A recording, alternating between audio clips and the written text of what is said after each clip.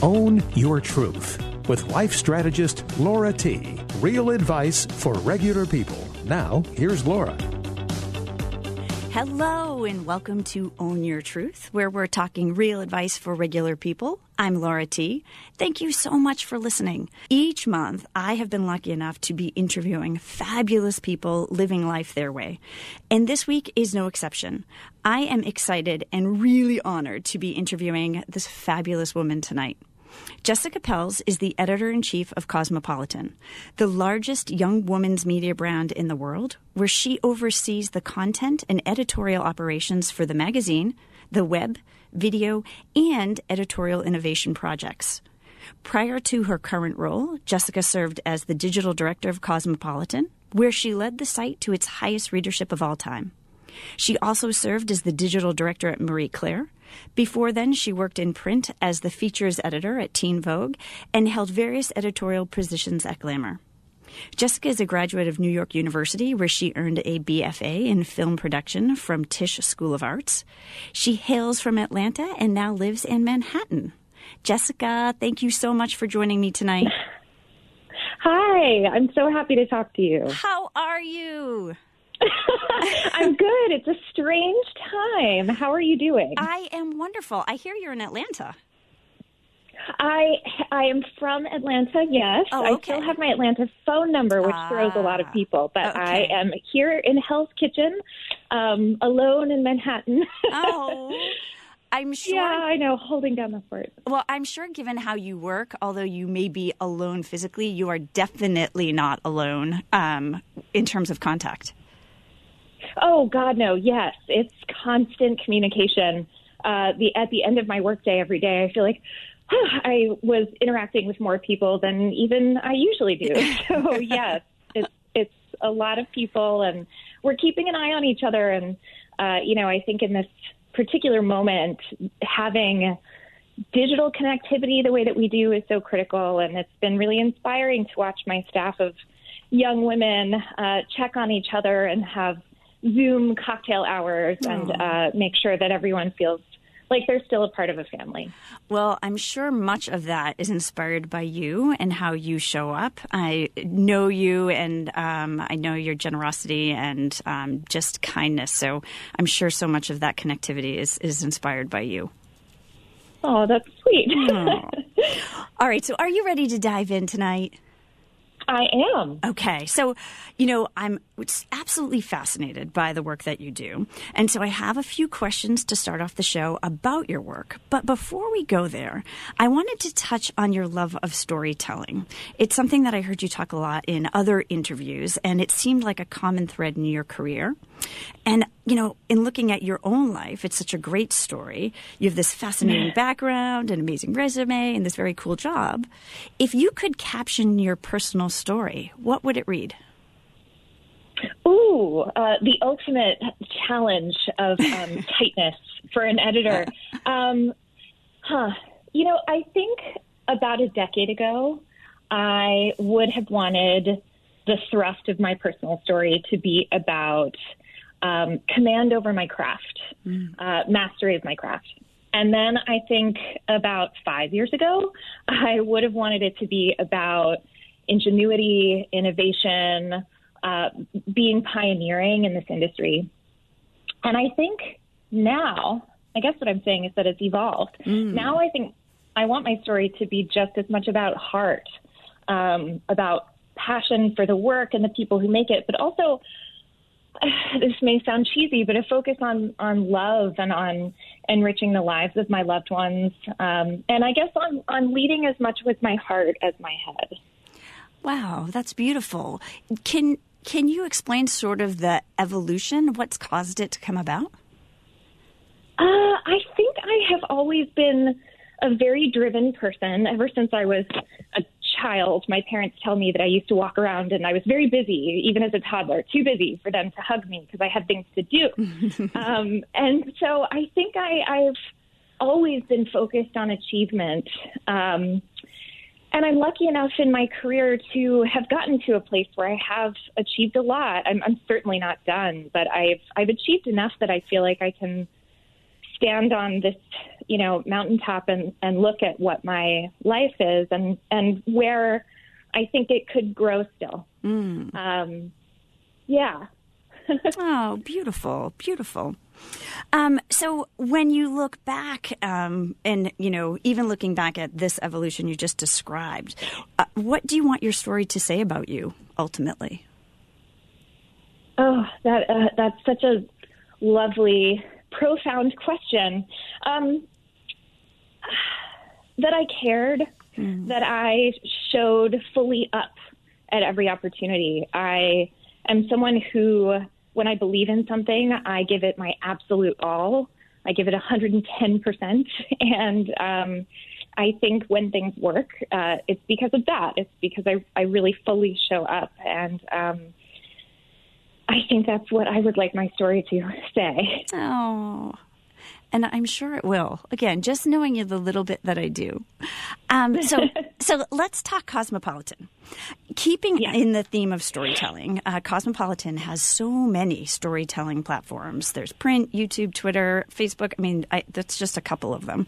As editor-in-chief, what is one piece of advice you would give someone managing their message across multiple platforms? I think any business, and really all businesses, are managing their brand across multiple platforms at this point.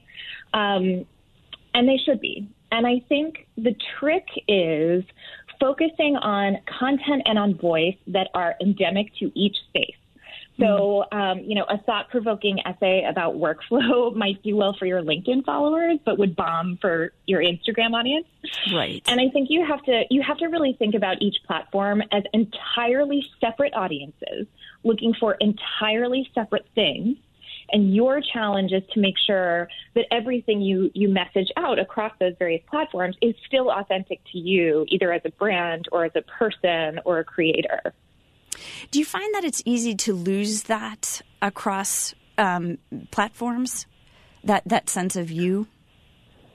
I think I have seen brands try too hard to, when they're adapting TikTok to be really weird. And the youngs call it try hard when a brand sort of abandons its core DNA in an effort to win over a new audience. I have seen it happen. I think for me, what it really comes back to is voice, is authenticity of voice. So the presentation of Cosmo may be and is vastly different across Twitter or TikTok, but we're using the same voice. We may be using leveraging slightly different sides of our vocabulary depending on the platform. But if the voice, if the spirit of the thing is consistent, I think that's when it really works. Awesome. Great advice. So looking at Cosmopolitan, I heard you say once you described it as being vintage cool, which I thought was totally awesome. What does it take to keep a magazine vintage cool and relevant for today's readers? Again, looking at all of the platforms that you cover. Right. It's a tricky balance. The first issue of Cosmo, as we know it today, was published in 1965.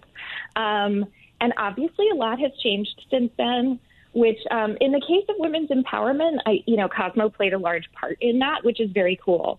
But there are things that haven't changed. And for Cosmo in particular, the plucky confidence, the shameless ownership of what you want, a sassy sense of humor, those things were there then and are central to us now. And I'm so glad to be at the helm of a brand with this at the core of its DNA, because that whole spirit, that whole joie de vivre is more timely and relevant to young women today than ever before. So my job, I think, is really to focus on celebrating the parts of our DNA that were relevant then and are relevant now, while at the same time, it can be a dangerous game, but you have to be brave about breaking what doesn't work anymore. And being bold about moving forward. Wow. Great advice. Given the extent of your experiences, I was really curious about the lessons that you've learned along the way.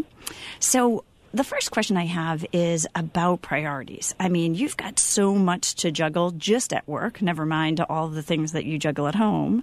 How do you set your priorities? This is a constant struggle, and I think it will be. But good, you're human. It's nice to know you're human. Yes, very, very human. I think one of the skills I've developed later in my career, as my jobs have expanded, is just a constant reassessment of priority on practically like a minute-to-minute basis. What I thought was the most important thing this morning might be 12 degrees less important by the afternoon when something else comes up.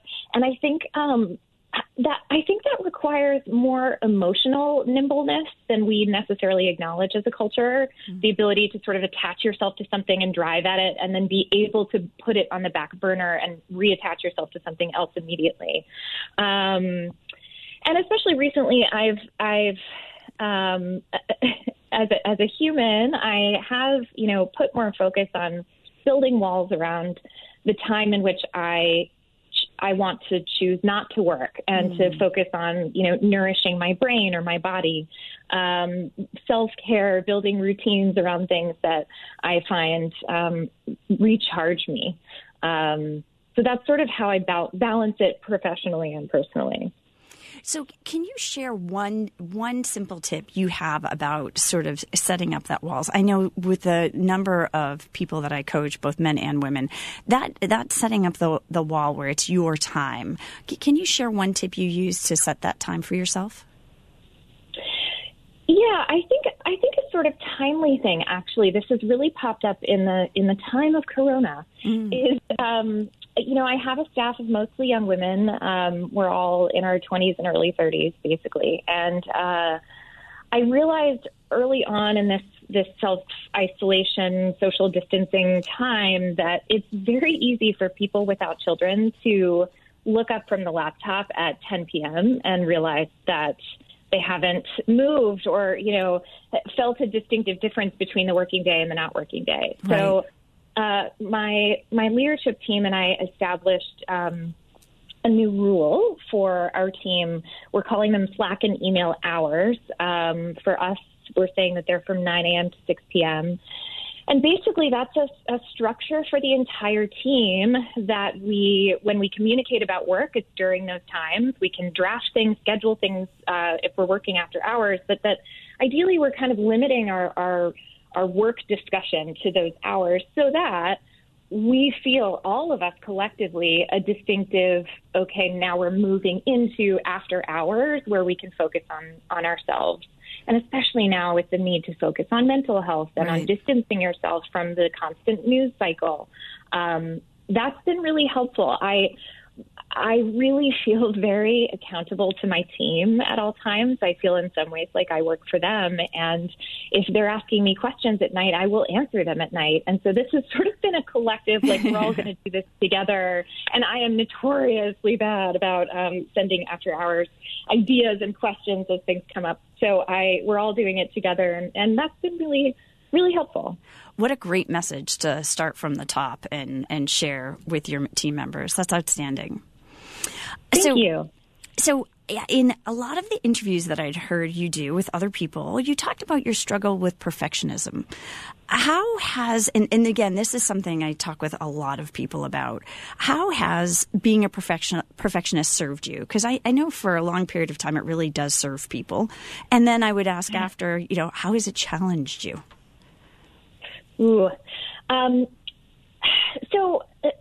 Being a perfectionist has made me attentive to detail in a way that I think is critical in my line of work in particular. And in this day and age, when we're sprinting across a million projects and platforms at once, it's helpful to be able to get the details right and move fast at the same time. Mm-hmm. So I think it's been really useful in that way. It's been a challenge in that I'm still working on this very much too. It's been a challenge figuring out when to let go, what's worth holding back to perfect, and what's better to release as soon as possible. I think those of us who work on the internet and in social media and in video have to learn that lesson in a bit more of a rolling, you just have to keep moving kind of way.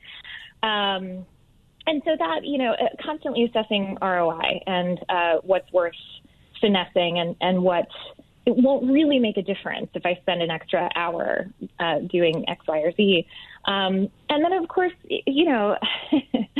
not being too hard on myself is a perpetual challenge. I'm my own worst critic by far, and that springs from the perfectionism. And I was talking to a friend of mine I'm a Virgo. He's a Leo, and we were talking about the fact that for Leos, the ultimate is compliments about being awesome. And for Virgos, I realized that for Virgos, the ultimate compliment is having done something perfectly, having done something awesomely. And so I sort of live my life by this metric of have I performed to the ultimate perfection, which, of course, no one can. And to be honest, no one should. And so the more I'm able to shake myself free of that, the better off I am. And so, of course, I have to ask, how do you even define perfect? Because this is, again, when I talk to people about this, how do you define perfect for you? Oh, right. Well, it seems to be perpetually out of reach, which I suppose is the point and the problem, right? If I have done something, then it can't be perfect because perfect is the unachievable. Which, wow, what a sick cycle of self-torture that is. Admittance is the first step to recovery. Thank you, yes. It's so true. And until you have that definition, at least even for that moment, that project, I think you're right. It is hard to find that satisfaction with a job well done. Mm-hmm. Right. And I suppose I also associate satisfaction with a job well done with resting on one's laurels, which I've always thought was dangerous. And as soon as you get complacent, the work suffers. And so my perpetual need to push forward, I think it's all wrapped up in the same somewhat scary bundle. Well, it is working for you, I have to say. No, I don't know that it's healthy, but it is definitely working for you. Thank you. I appreciate that. So another question that I had is you had talked about in other interviews floating in on borrowed confidence and having that feeling of imposter syndrome, at least at the start of your career. What do you think it takes to make that switch from borrowed confidence to truly feeling confident in what you're doing? I think it's about building up things that work.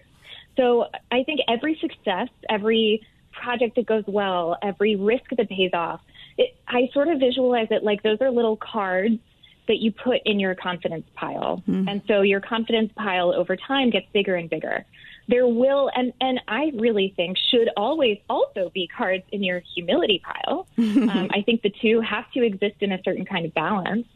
But that once the confidence cards outnumber the humility cards, you start to feel like it's not borrowed, it's earned. And I think that really fuels future confidence too. I know I can do this scary thing I've never done before because I did that other scary thing I've never done before, and that worked.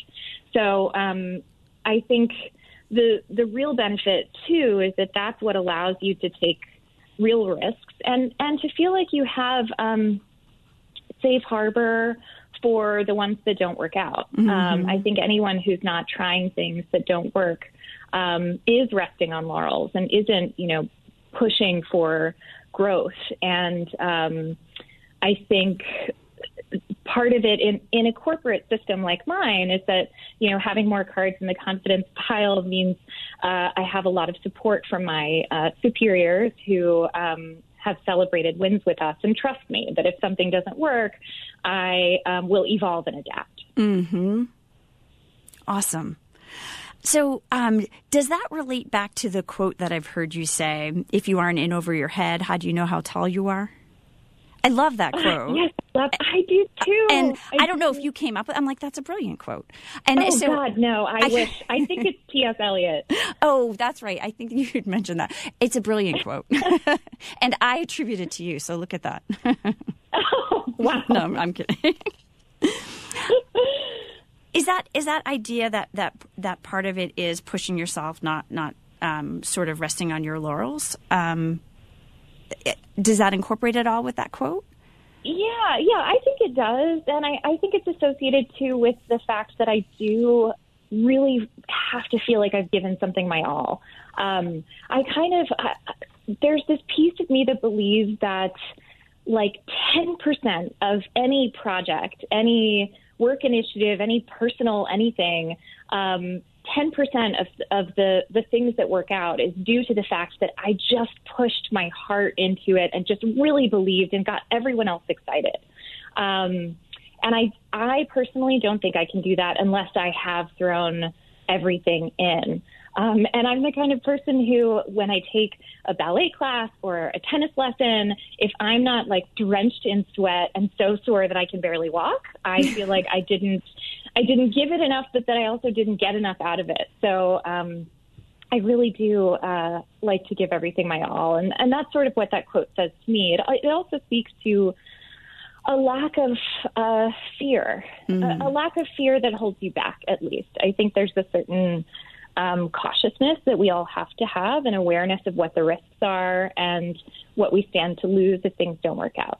I'm constantly running analyses on what that landscape looks like, but being smart about, okay, I can withstand that loss. And so I will take this risk. And fearlessness, I think, is so important in this day and age, and especially when you work for the audience I work for, which is young women who are themselves very fearless and have incredibly high expectations of leaders, of political leaders, of business leaders, of influencers. They just have immense expectation, as they should. And so I rambled, and no, not at all. Your question. No, I mean, as I'm listening to you, I'm just absorbed in your answer and thinking, like, you're just such a great role model. I have a 16-year-old daughter, and just what you stand for and how you think about things, just really a great role model for young women, which makes you obviously the perfect role that you're in right now. And so with that, we'll take our next break, which, as our regular listeners know, it's time for the Own Your Truth Musical Artist of the Week. This week, I'm thrilled to feature, once again, Lee Silvestri. My regular listeners know Lee. He's one of my favorite local musicians. Not only is he super talented, he's an outstanding person, and I'm honored to call him a friend. Last week, he released his new song, Crescent Moon. It's a story we can all relate to about love found and lost. Take a listen. Lee Silvestri, Crescent Moon. Our very first dance was a delicate one. Words were our foils and we chased the sun. Lofty ideas, yeah, unloaded guns, and hardly a hint of the heat yet to come. Oh, for a time there was peace in the valley, love in the wood and fire in the sky. Sleep had no value, love kept no tally. What should have been framework was riddled with lie. Oh, it happened so soon, the waxing and waning of my crescent moon. Oh, it's midnight at noon, for spiders and camels, my heart and my room.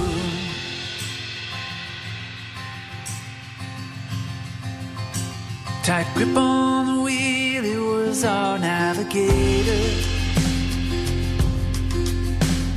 The best of the planners trying hard to be whole. Came bitter the wind, yeah, and hungry the gators. Got tossed on the waves and started to roll. When love ran aground and my strength had left me, was my turn to feign love I barely could stand. When you needed patience, when you needed kindness, when it was too tall in order for a shriveling man. Oh, it happened so soon, the waxing and waning of my crescent moon. Oh, like snowfall in June, memory of laughter, your voice in a tune.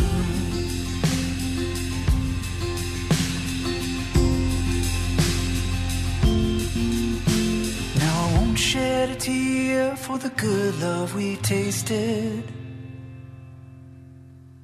for the thrill of my life, or for hard lessons learned. And you have your say, love, but I won't call them wasted. The years that we shared, or the bridges we burned. And oh, it happened so soon, the waxing and waning of my crescent moon. Oh, it's midnight at noon, here I am calling some old red-eyed loon. I wonder at thunder and smiling in the gloom. My thoughts are out waltzing with my crescent moon. Welcome back from the soothing sounds of Lee Silvestri. You know, since starting the show, I've been blessed to be connected to musicians around the state. While there are so many people who could use our support these days, please don't forget to support our local talent. While they aren't able to play live in venues, many are playing free online.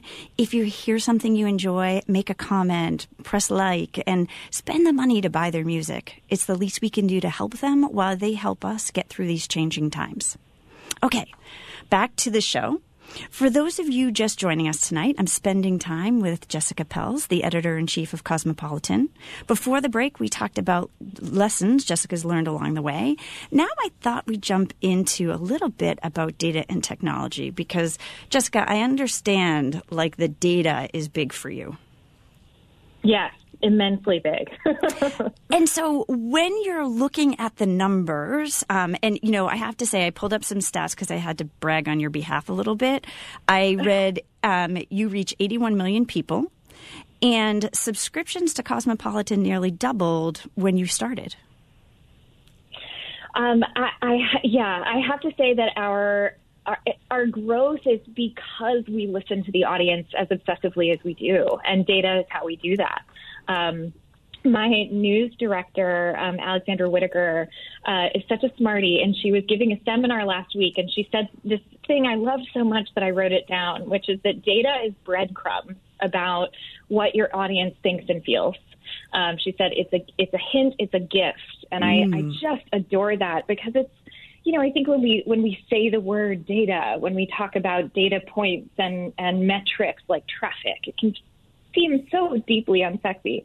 But really what we're talking about is interest, is how passionate the audience is about this thing or how little interest they have in this other thing. And so the fact that we are so attentive and so attuned to what the audience wants is why we've been able to grow and recruit new audience as we go. Well, that's what I found so amazing about how you respond to the audience. You know, I had seen your interviews with the presidential candidates, and that was your answer to questions women had about the upcoming elections. And so when you're looking at the data, what is the story that you're looking for? How do you pull out that great information and apply it the way that you do? Well, so I think in regards to this question, there's sort of two types of data that I'm looking at. The first is responsive feedback about what we're publishing. So performance metrics, view numbers or engaged time or how many shares we get on a story. So that kind of feedback about what we're publishing is really one of the key guiding principles of what we do next. We drop what doesn't work. We lean really hard into what does. But then there's another kind of data that we have been focused really hard at Cosmo on developing more rapidly, which is polling data. And we get that from our audience every day. And that enables us to ask really timely questions and get really timely feedback that is directional about, Cosmo readers are largely millennial women, increasingly Gen Z women as well. And so we get really good directional information about what those generations care about and what they don't. And I think in regards to the candidates that you mentioned, the Candidates Come to Cosmo interview series that we did, a point of frustration for myself and my staff is that millennials were rarely, if ever, addressed directly by presidential candidates. Mm-hmm. Despite the fact that they represent over a third of voters and half of the total population and have very legitimate, perhaps surprisingly legitimate and practical concerns. I know from this polling data this proprietary data that we get from our audience, that reliable access to affordable health care has consistently been the number one concern of Cosmo readers for this entire election cycle. So I saw those interviews as an opportunity to sort of solve two problems at once. To educate the candidates about what matters to millennials and why, right, in the hopes that the candidates then develop policies that speak to those concerns. And to give millennials direct access to candidates speaking to their concerns in a forum they find helpful. That polling data I talked about has informed us that most millennials do not find the debates to be a helpful format for decision-making when it comes to who they want to support. So this was our solve for all of those things at once. It was outstanding. And any of the listeners who haven't seen it, it's just a great place to go for really pertinent information. So as you're looking at the data today, what do you see as the next big thing for Cosmopolitan? Well, I have so many irons in the fire, my whole team, and I am so proud and lucky to work with this group of young women who are just so hungry and brilliant and ambitious and creative. And we have way too many ideas and way too little time to do them. So we have some things that Christina, my PR person, would kill me if I told you. Okay. So I won't tell you yet. But, okay. But, speaking to broader industry trends, video, of course, is the big frontier for all media companies. And my boss said something really smart to me once about, for magazine brands, what the real challenge is there. And the challenge is that as magazine makers, as content creators for websites and social platforms, we're really good at service. We're really good at surprise. We're really good at journalism. Video calls for a different skill, and that skill is entertainment, which is just sort of a different thing, having fun and making people laugh. And that can be a challenging thing to learn. So I think that's the hurdle for a lot of media brands who are jumping into video. I think, I'm curious to see what happens with the smart speaker and the voice control market. I think we're at the very beginning of the trajectory of what could happen there. It's really exciting to me. I think discovery is the big hurdle we all have to jump, how people find you, how people find what's there. I don't know that there needs to be a product-based solve for that there isn't yet. So I'm curious to see what happens there. I do see if content consumption is sort of a chain, I see that streaming video, people watching streaming services like Netflix and Hulu, they're asking questions about that content as they're watching it. And the way they ask those questions is Googling and landing on sites like mine to get answers. So we are part of the same chain. I actually see a link between those two things that hasn't been created yet, or at least not fully. My team and I have developed a thing that we call Watch Party that is basically a sort of connective tool so that we're bringing you content about the show you're watching without you having to look for it. And so that, I think, has a lot of potential and could be a really large content arena for creators going forward. And then, of course, right now, the big thing is TikTok. Of course. Having teenagers, of course. Yes. I'm sure she's on TikTok. Well, I'm a little bit tighter. I'm sure she's home shaking her head. No, actually, I'm not, because I'm a little bit tighter on the use of social media.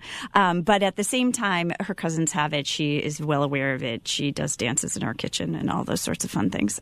Both her and my son do. Yes. So, learning a TikTok dance, not a bad way to spend your quarantine time. Not at all. It's actually, even for the parents, it's extremely entertaining. So as you talk about that idea of video and it being entertainment, and I had read a statistic that the average Cosmopolitan reader checks her Instagram 47 times a day. I wondered, how do media outlets balance the need to provide that constant update and that entertainment with the need to provide accurate, quality information to its readers? I don't really think the two things are mutually exclusive, ever, really. And I kind of feel like my focus for us is always on impact. And we talk about this a lot, especially with my features team, with my op-ed team. If you write what you believe is a worthy story, but only 10 people read it, it didn't have enough impact. It didn't help the people who needed it because it didn't get to them. Right. So what I push for is always the fresh and fascinating angle that makes you want to opt in. I think in digital in particular, editors learn this really critical lesson very early on, which is that, in print, you have a captive audience. Someone purchased your product or got sent your product, and they're there for what's inside the covers, and they don't necessarily have a choice. They flip the pages, maybe they read them, maybe they don't, but it's all bundled together. The thing about digital, of course, is that the content is disseminated across multiple platforms. You, a user of the internet, you are choosing everything you click on to engage with, right? It's either in your Twitter feed or it's a search result on Google.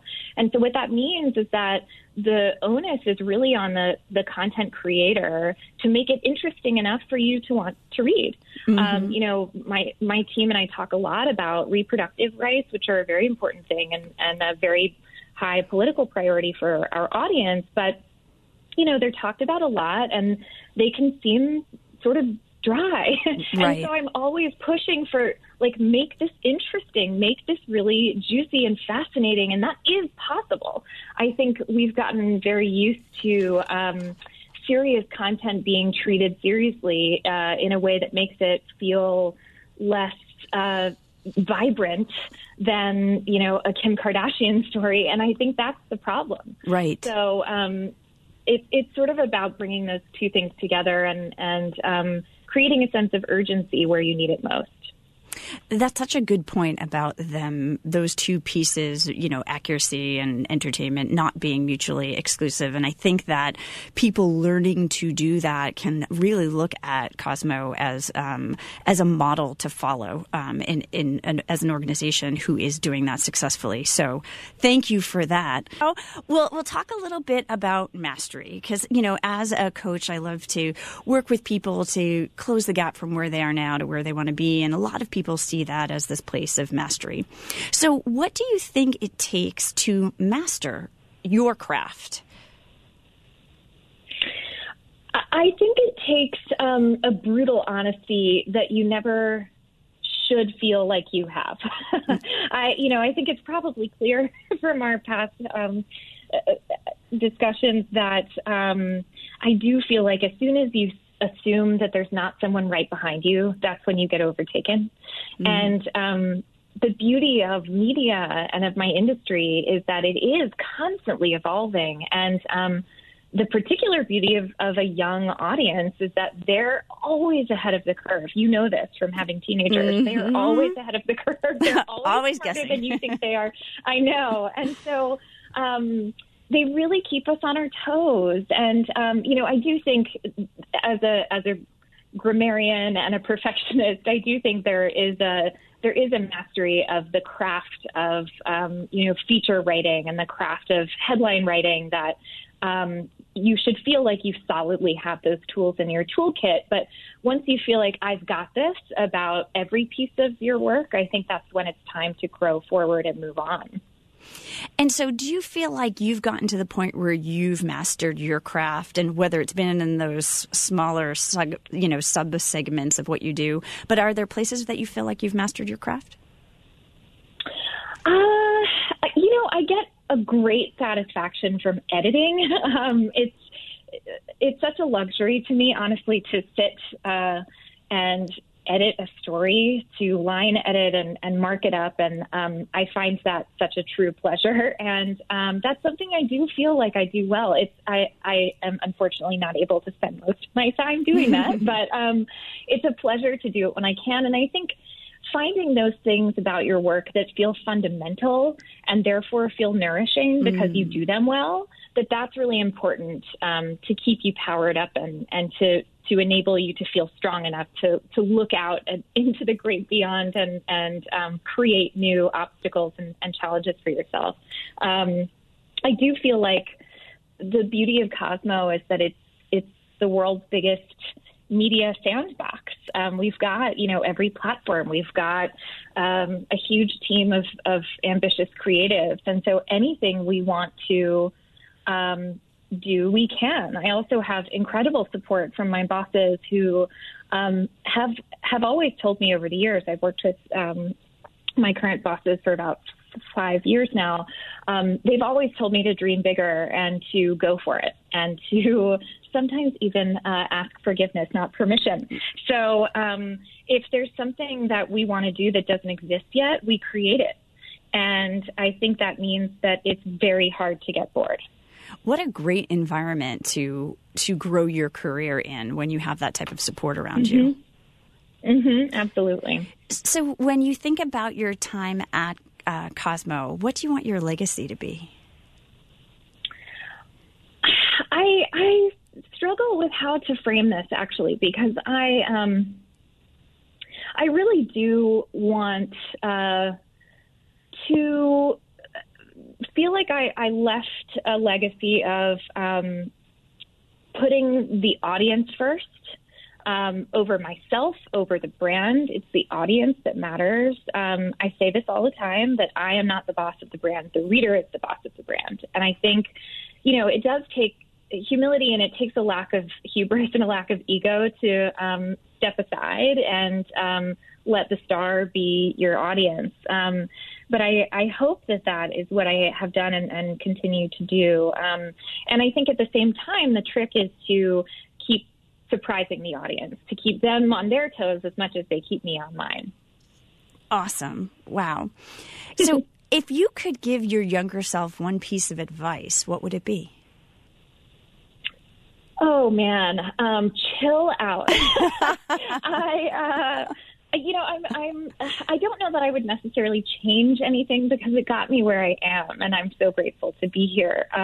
But I was a very stressed out high school student. I took a full load of AP classes for, 3 years in high school, and an aggressive ballet schedule. And I was talking to a friend the other day who said he had so much fun in high school he couldn't believe it. And I was like, I had no fun in high school. And I wish that I had relaxed a little bit. I'm not sure where I could have found some slack for myself, but I do think it's important to develop a sense of what does recharge you, and to understand that going all the time can be unhealthy and can limit you. So I've had to learn that later. But I suppose that's what I would say to young Jessica Duncan.